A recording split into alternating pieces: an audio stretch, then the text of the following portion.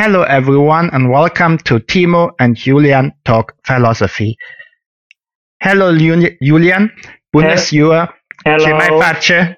hello. It's really good to be back. Yes, today we will talk about monarchy and monarchism. I'm Timo Schmitz and I'm here with Julian Mitra. So Julian, if I understand you right, you are the one who uses the anthropological analysis from our team. So, what do you think is monarchy from an anthropological viewpoint? It's quite complex in many ways. To say so, how I see monarchies nowadays, they are a type of symbol for many nations. Usually, former empires, and especially states that had colonies around the world. Monarchies, pretty much, in a sense, links the identity of the nation with a type of glorious past that was a little bit more recent, but in also it kind of accentuates a type of lineage. So basically, a type of continuity in that nation that is symbolized through the succession of monarchs. And this succession basically kind of creates a type of national timeline. Usually in countries where monarchies are still present, they pretty much see the past as a chronology based on the succession of various monarchs. The culture that various monarchs created in their time, because when you have states that had monarchies, and especially stable ones, usually the tendency is that the monarchy plus, let's say, the cultural and economical elite that was gravitating around it, they kind of were the creators of the national culture and the cultural trends for certain eras. The most, I don't know, the easiest example that we can give is like the Victorian age. Everybody knows the Victorian age. We know it maybe through the lens of Victorian fashion, Victorian architecture, Victorian mannerisms. So pretty much it's not only about the political component that comes with the monarchy. It's a type of cultural continuity and a type of national timeline that was very much based on the succession of monarchs. But we should not underestimate the public, because let's take France as an example, where there happened to be anti-monarchical uprisings leading to the French Revolution. It's a kind of many events that happened together that we call nowadays the French Revolution, and there we see the exact, let's say, opposite. During the time of the French Revolution, there were some years where it was kind of where you could be persecuted if you looked like too monarchical elitarian. Like if it looked like you are for the king, you were probably executed because they just got rid of the king. So here it was like the exact opposite, that anything that linked to the old monarchy was seen as backwarded and had to be abolished. However, I think we should really go like also to the modern, to what is important for us today. And it seems that we have two kinds of monarchies today. On the one hand, we have representative monarchies. We find them a lot in Europe, like, yes, you already mentioned the United Kingdom. We find them in the Netherlands. We find them in Scandinavia. We find them in Monaco, in Spain. So there are a lot of countries still in Western Europe, especially, that have representative monarchy. And then, or also Northern Europe. And then we really do have absolutist states, monarchical states, like Saudi Arabia, the United Arab Emirates, or Brunei, which actually are still, let's say, to a certain degree, where there is not just they do not just have a representative function, but where they also have a certain political power, especially, for example, in Saudi Arabia and the United Arab Emirates, where they actually still do have the say. Yeah, usually countries that you'll find them with the title of sultanate. Yes. So we have to differ between these two kinds of monarchies today, between those who are actually democratical countries with a parliament and those countries where we still do have a single person reign or a family reign in some kind. So how do they differ today? I mean, except that the one are democratically and have liberal values, while the others decide themselves what is right and what is wrong, and in this way, of course, also produce censorship and restrict the rights. I think it's a very interesting thing, especially when you put it in our current context, because especially when it comes to the situation that we have in Europe, the monarchs pretty much they are a type of symbol. They have extremely limited powers when it comes to legislation and what their involvement in actual political life. Usually when we are talking about monarchies, they usually come with the idea of a symbol. I really want to accentuate this thing, because the thing is that as we have the majority of the cultural landscapes in countries that still have monarchies, their current culture and the way in which things are run are very much decentralized. So pretty much the royal families and the people that are around them, that gravitate around them, they do not hold a monopoly on, let's say, identity, culture, the arts, and so on. I think this is a huge thing that I see as a difference from an anthropological point of view, is the fact that unlike in, let's say, the old days, when like the monarchy was pretty much the one that had a monopoly on intellectual culture and everything that had to do with it, nowadays things are more decentralized, especially because we have a very well-developed university system network. A lot of people go there. Like education is not like class-based. You don't access education only, or you don't have access to education due to your class.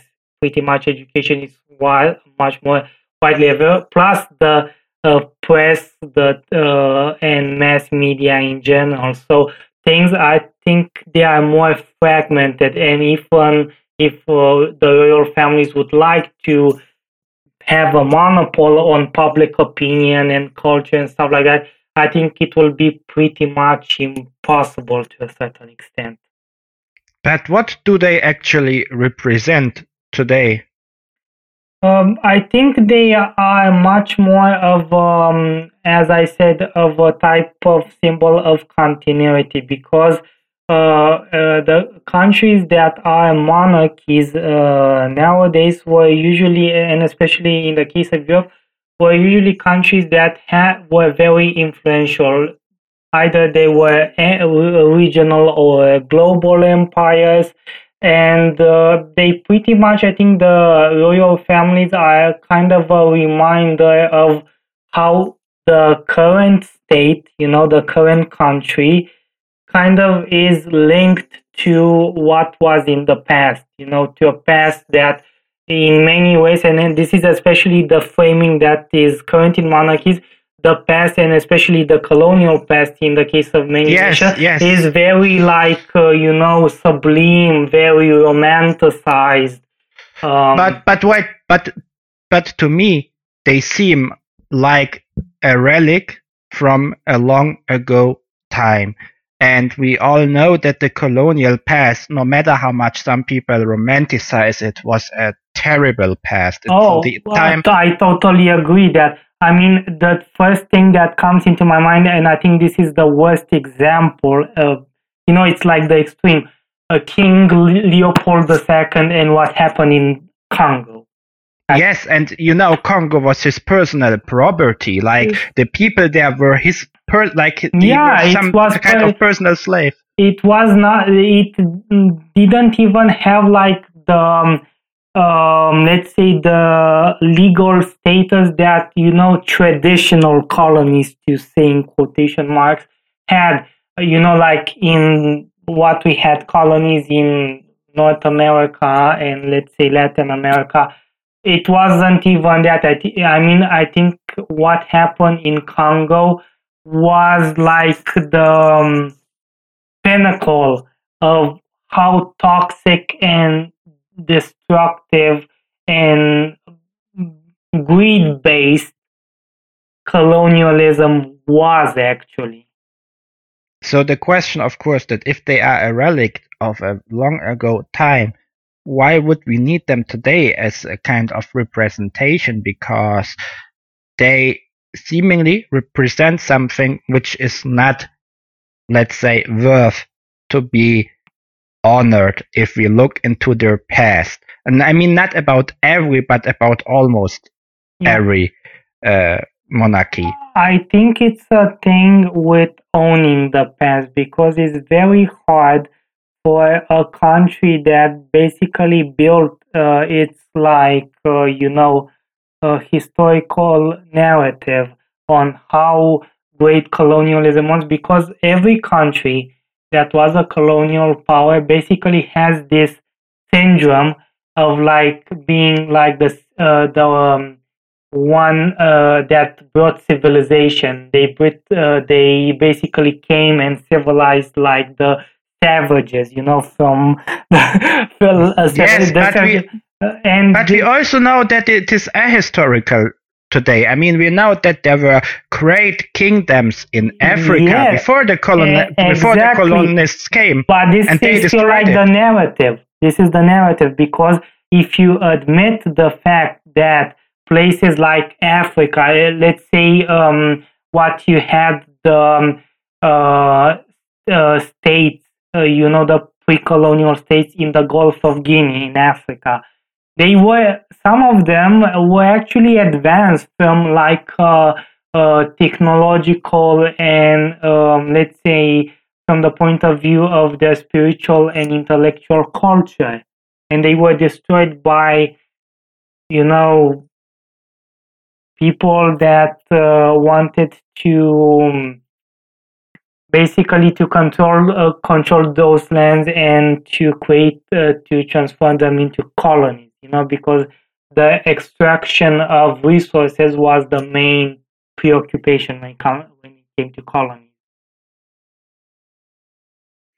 So now that we see that the narrative does not fit reality in any way, the question is, even if there are still some people holding up this narrative, I mean, we are in a time where this is questioned. And I think the Black Lives Matter movement showed this too clearly. And in this way, we can say, so if people are aware today that this was just a created narrative, but far beyond reality, it would be no problem to abolish these old relics. Or what I see the problem with this, because I also see like colonialism through like a negative perspective, but what I see is like two things. You can have the owning the past, thing, and you can have it in two ways. You can have like owning the past in the way that we are conscious of the bad that was done in our historical past as a nation through colonialism. This is the case. And we basically want to acknowledge that and to make a type of correction, okay? But we can have the flip side of that, in which we own our past, but the past is the past and the present is the present, and what was done in the past will remain in the past, and we cannot do anything about it. The same thing, and I think this is a bit of a stretch when it comes to a comparison. I see the same type of discussions in Eastern Europe when it came to communism. Should we put down, the statues of Lenin? What was it good? Was it bad? I mean, on one hand, you always had the argument, with like the negative things, but you also had the argument in which we said that we need to own our past, and also like the negative aspects are part of our past. This was an argument actually used in my city when some people wanted to demolish a statue that was from the socialist era, because they had the argument, we need to own our past and we don't need to destroy everything that reminds us of our past. So it's a very tricky question, a very tricky thing to actually debate in many ways. But it can, not every place can be compared with another. I mean, for example, here in Germany, it is evident that we chose what you say, the first part, that we are conscious of our past, and that we don't say it was past, so let's go on, but that we are really, our past is really an important part of our present consciousness, because of how gruesome the Nazis were. So that it is not just something where we can say it happened, but where we have to be sure that it will never happen again. So that's the one. Then we have, of course, other types of government, like we had with socialist states. But socialist states, for example, cannot be compared to fascism, because we all know that that the Nazis killed over 6 million people. So it's not. So it can't be compared to any other event. There was like this counter argument, like communism killed also people, but also is it like a very productive thing to examine a political standpoint, an ideology, if you how many people did it killed? This is also it's not the question of only examining of how many people it killed, but on how much freedom the people had. And like in the Nazi regime, you were immediately killed if you protected a person who fought differently, if you just even had your own opinion. And also, one thing that really strikes me as a type of similarity, because there are overlapping themes and certain cores that are common. Usually when colonialism started, and this is relates a lot to the idea of monarchies and how things were actually justified. Usually when, let's say in Africa or in North America, how do you actually justify you as a country invading basically other people's lands and enslaving them and after that exploiting all of their resources, and those people become either slave, either, I don't know, second-class citizens. Basically, it was a similar thing that the Nazis did. There was this idea that the colonizers were genetically and culturally superior to the people that they came in contact with, and the people, the natives from the territory, like the Africans and the Native Americans from North America, they were considered, they were painted as savages, as genetically inferior. So this was basically a type of mind gymnastics in which you could basically say that, those people, they would not ever have the minds and the resources needed to create something productive with that land. So we come here and we take the resources, and we maybe it's more beneficial for them even to be second class citizens in our colonies than to be like free people as they were before we came. Yes, so at first, just to make this clear, I'm not saying that everything in socialist society, for example, in Germany went well, but you can see this especially with Germany. You cannot compare like the Nazi regime with the GDR, with Eastern Germany. I mean, the Nazis killed so many people, and there was no mass murder in the GDR. Of course, this does not legitimate automatically what happened in the GDR. You know, I mean, I don't want to give the impression that just because one is worse, the other is nothing. So no, you know? and you know, a basic difference between how, let's say, communism, you know, chose its victims, and like Nazism. Nazism basically chose its victims. You know, those people that were considered, you know, in need for extermination on the basis that they were genetically bad in certain ways. On the other hand, the communists basically were more against certain social classes, and there were cases, you know, when you are in a social class, you can, let's say, make a type of switch to a more inferior status, and it will be okay. So basically, they didn't saw people as you know, intrinsically bad or flawed.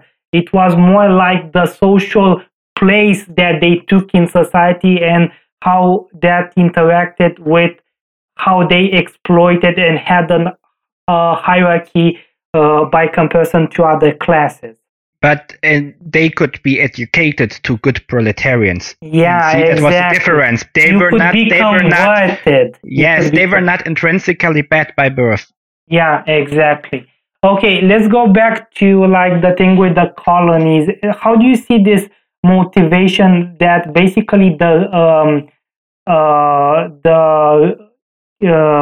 states basically created in order to justify their presence there?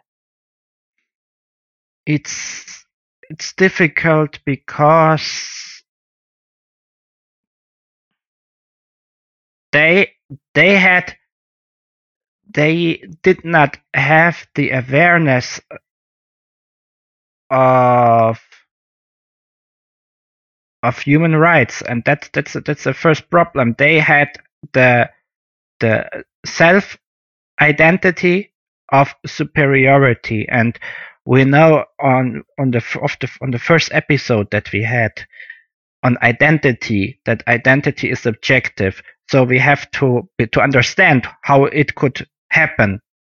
We have to understand the image that they had, their identity that they had, and according to their identity, they had the image of hierarchies first within their own society. We know this, for example, that in France during the time of monarchy, you had like three social levels, right? There was the first class, the second class, and the third class.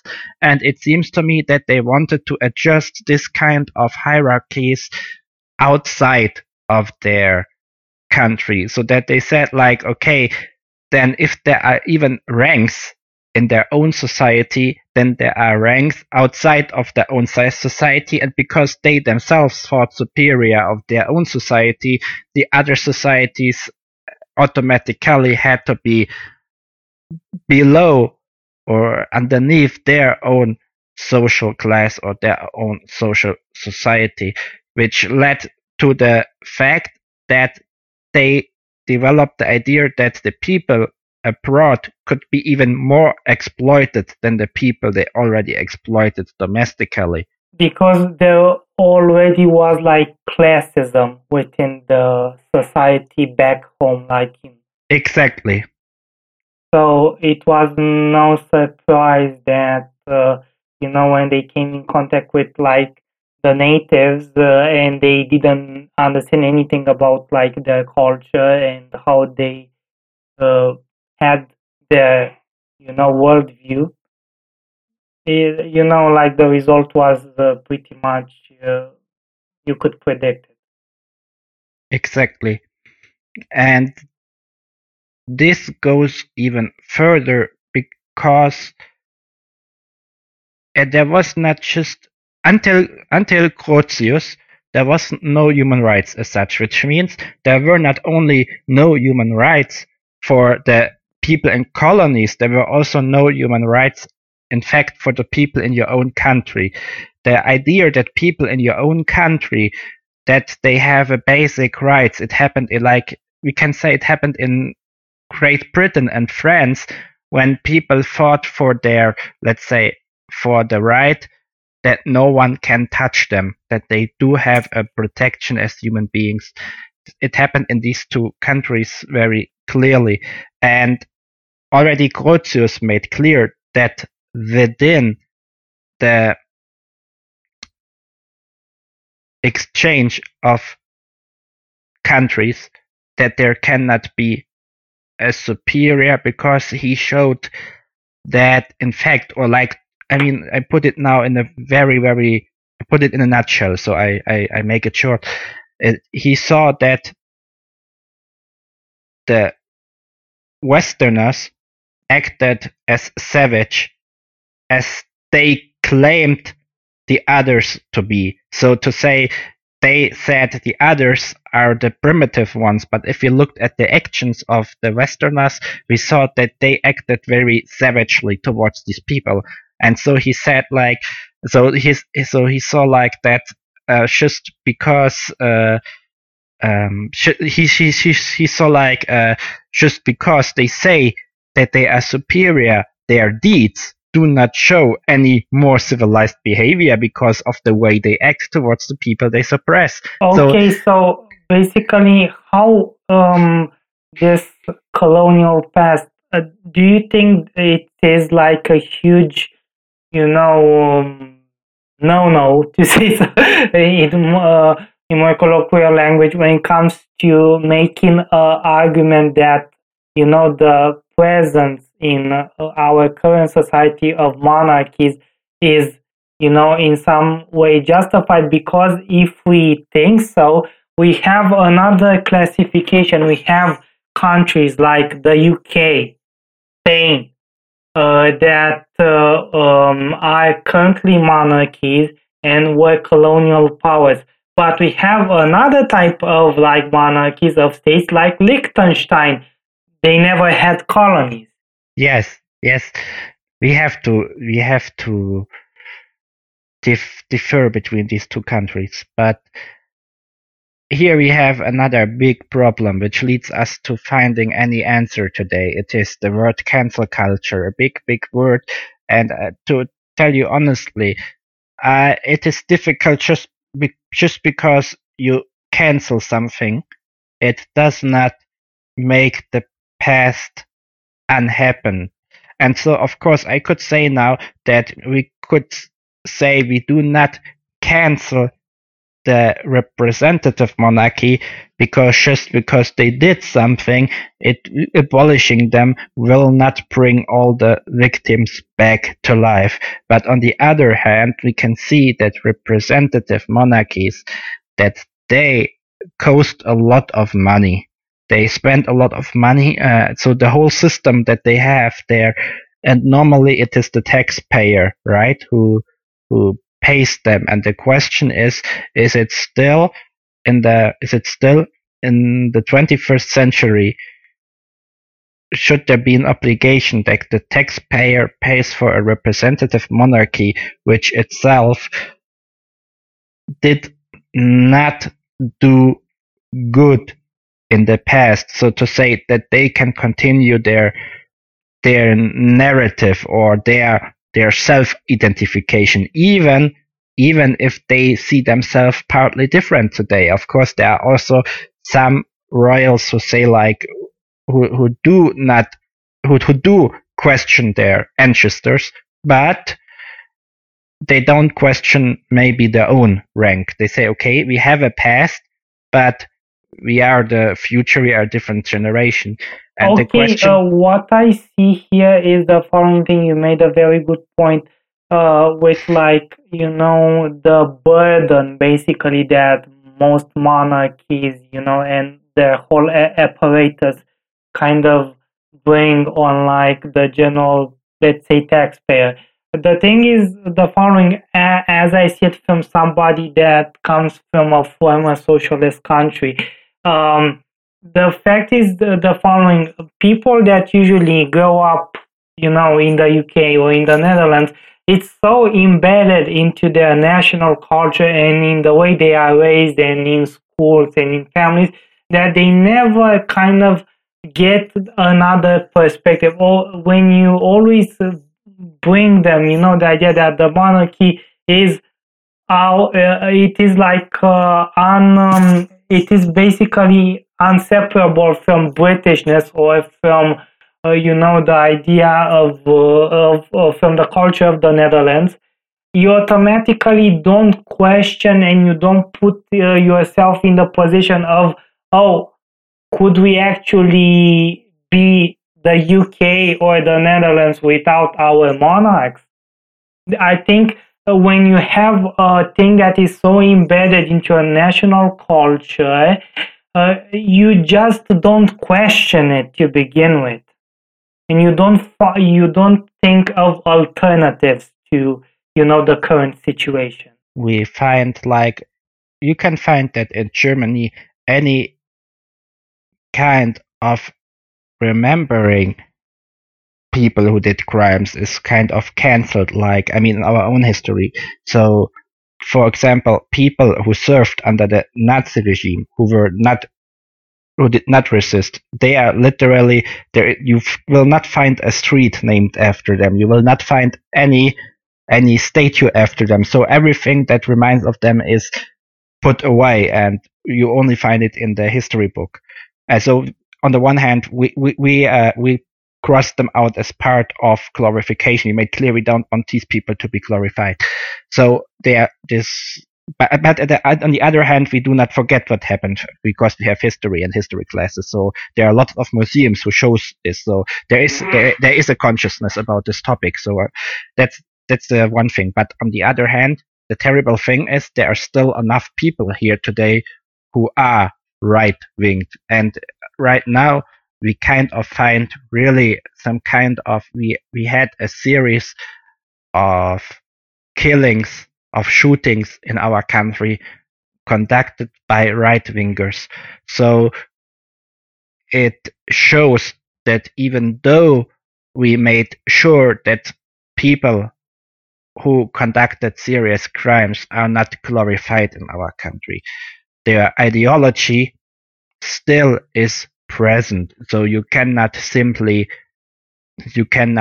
cross them out, even if you cross them out of your national heritage, even by showing that there is no, let's say, no heritage anymore. I cannot agree with the idea of erasing something from your national heritage because, heritage is everything that is from your past, good or bad.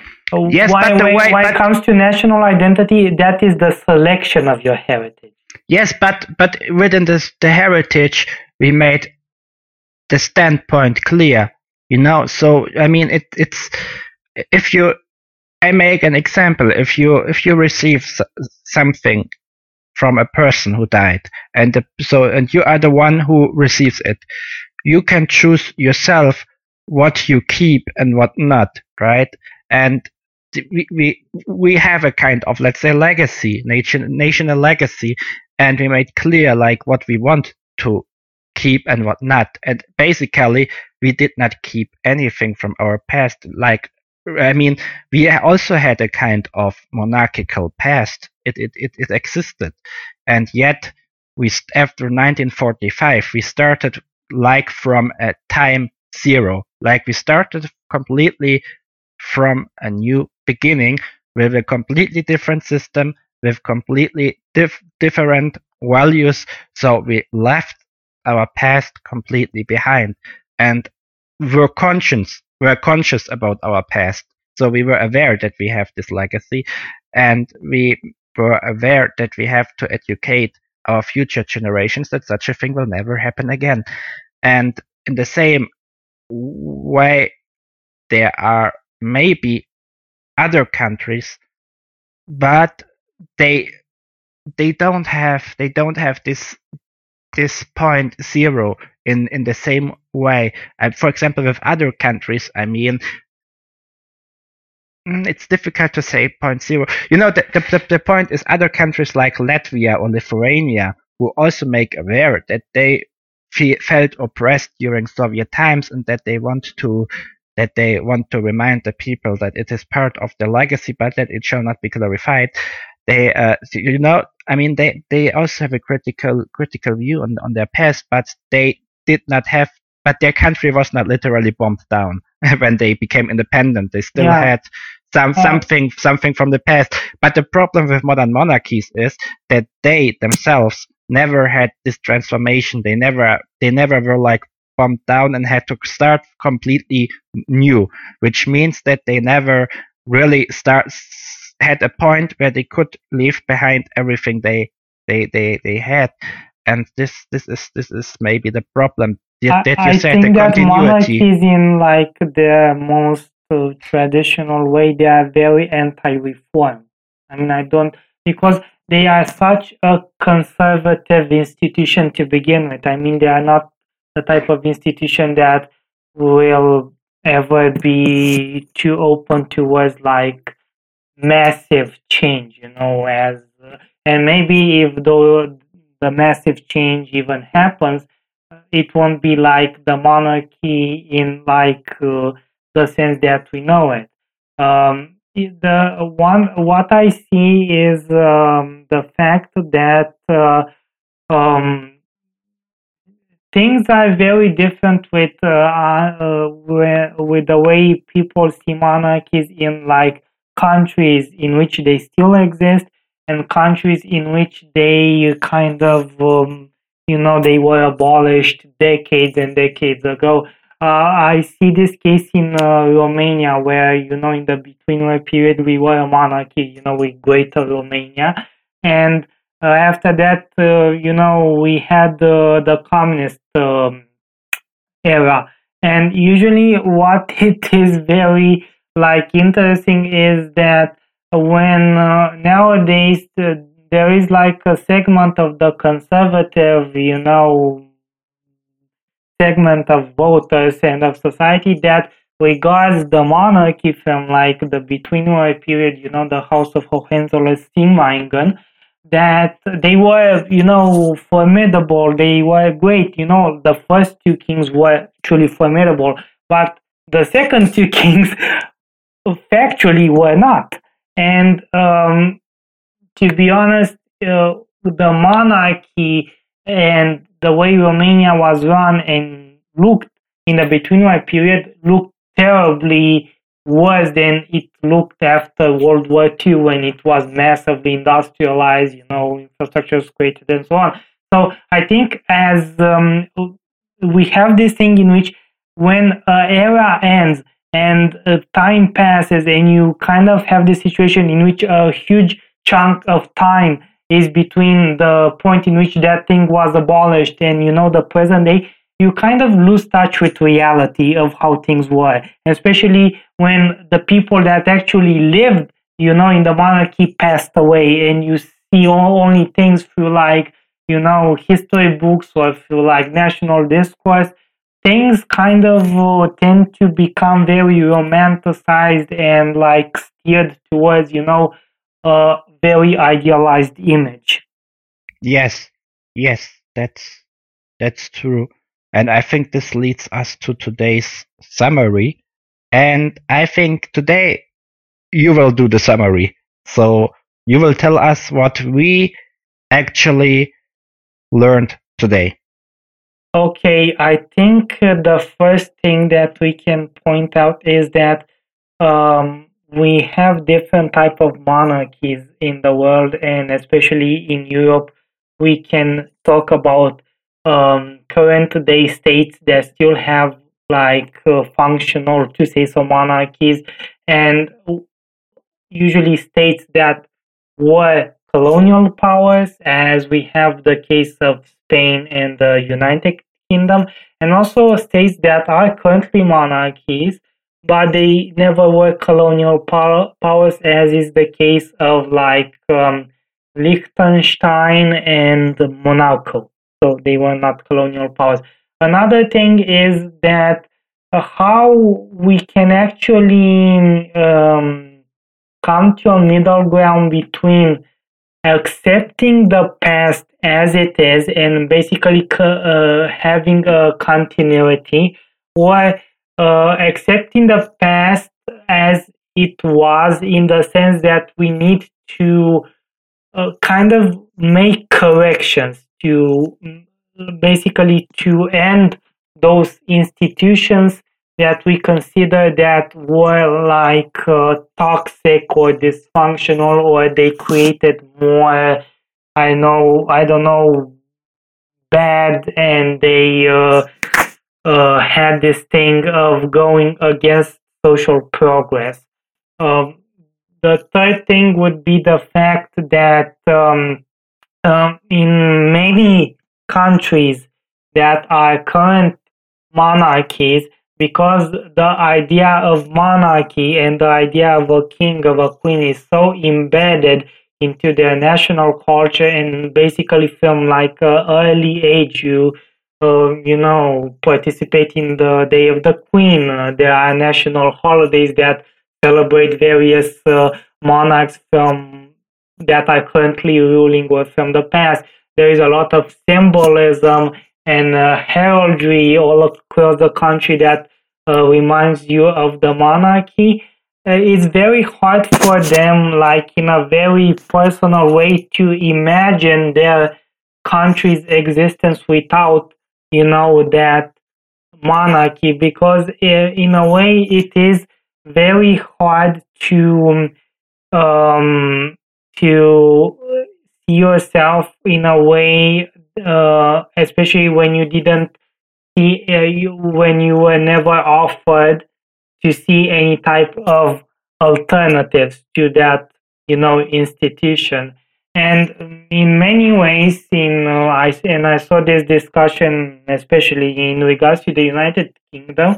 Maybe the more conservative branch of society kind of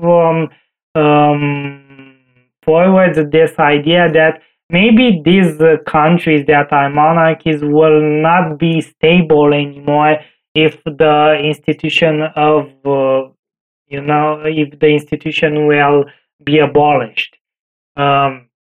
This is debatable in many ways, but I think we can say that monarchies today are starting to be more and more put into question, and their legitimacy. And I think maybe we talked about neoliberalism in the fact, and the consumer society, and that we think that nowadays of everything in terms of how does it benefit us personally.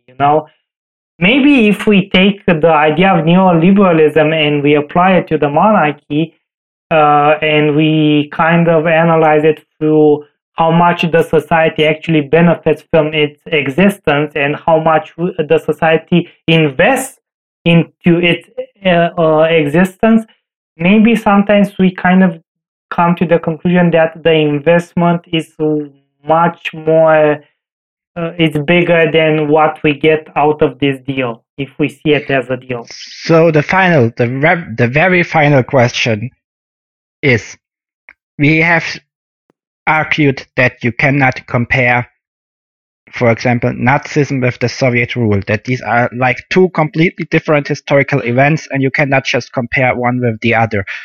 Can you compare monarchy with one of them, or do we have to say like monarchy is like a third dimension, like a third historical era, the era of imperialism, of which we can not compare with the other two because the other two were just too distinct, and it's something that has to be seen alone? Or do you think that we can compare it with one of these two? I think it's a bit complicated because we have the following thing. We have the monarchies in the context of like the traditional empires, in which we usually talked about the pre-national state identity. And we also have the monarchies that we have nowadays, which basically they exist in the framework of national identity. So basically, they, in a weird way, even maybe the ancestors, the founding royal families were of foreign origin. They were naturalized, and they pretty much kind of represent the ethos of the dominant ethnicity, or the ethnicity that holds the most economic power and privilege. So I don't think monarchies, especially nowadays, are usually acting the same way as they did when they ruled, the classic type of empire that we kind of, were taught in schools, which were pretty much multinational states, multi-ethnic. So here we can say, as the very, very last conclusion for today, on the one hand, we have seen that there was the genocide of Nazism. There were Stalinist genocides, and there were also genocides of natives, which were conducted under the name of crowns. But okay, we know that Nazism itself, there is no good variant, because they always exclude someone. They always say that there's someone superior, so they are not good. With communism, it is differently. There were a lot of countries that abused the communist idea, but communism itself is not bad because they want justice and equality, so to say, social justice, and justice is something good. And maybe we can say in the end, we have with monarchy, it's maybe a bit like with communism. Monarchy itself does not need to be bad. As we can see with representative monarchies, they do not necessarily kill people or enforce something, but there were a lot of gruesome monarchs, and they are also part of the history, and we have to be conscious of them, and just canceling them out of history will not change history. So thank you very much for today's discussion. And don't forget to subscribe. Don't forget to give us a like. And don't forget to share this episode in social media, to share the link of this episode in social media. So thank you very much. Goodbye.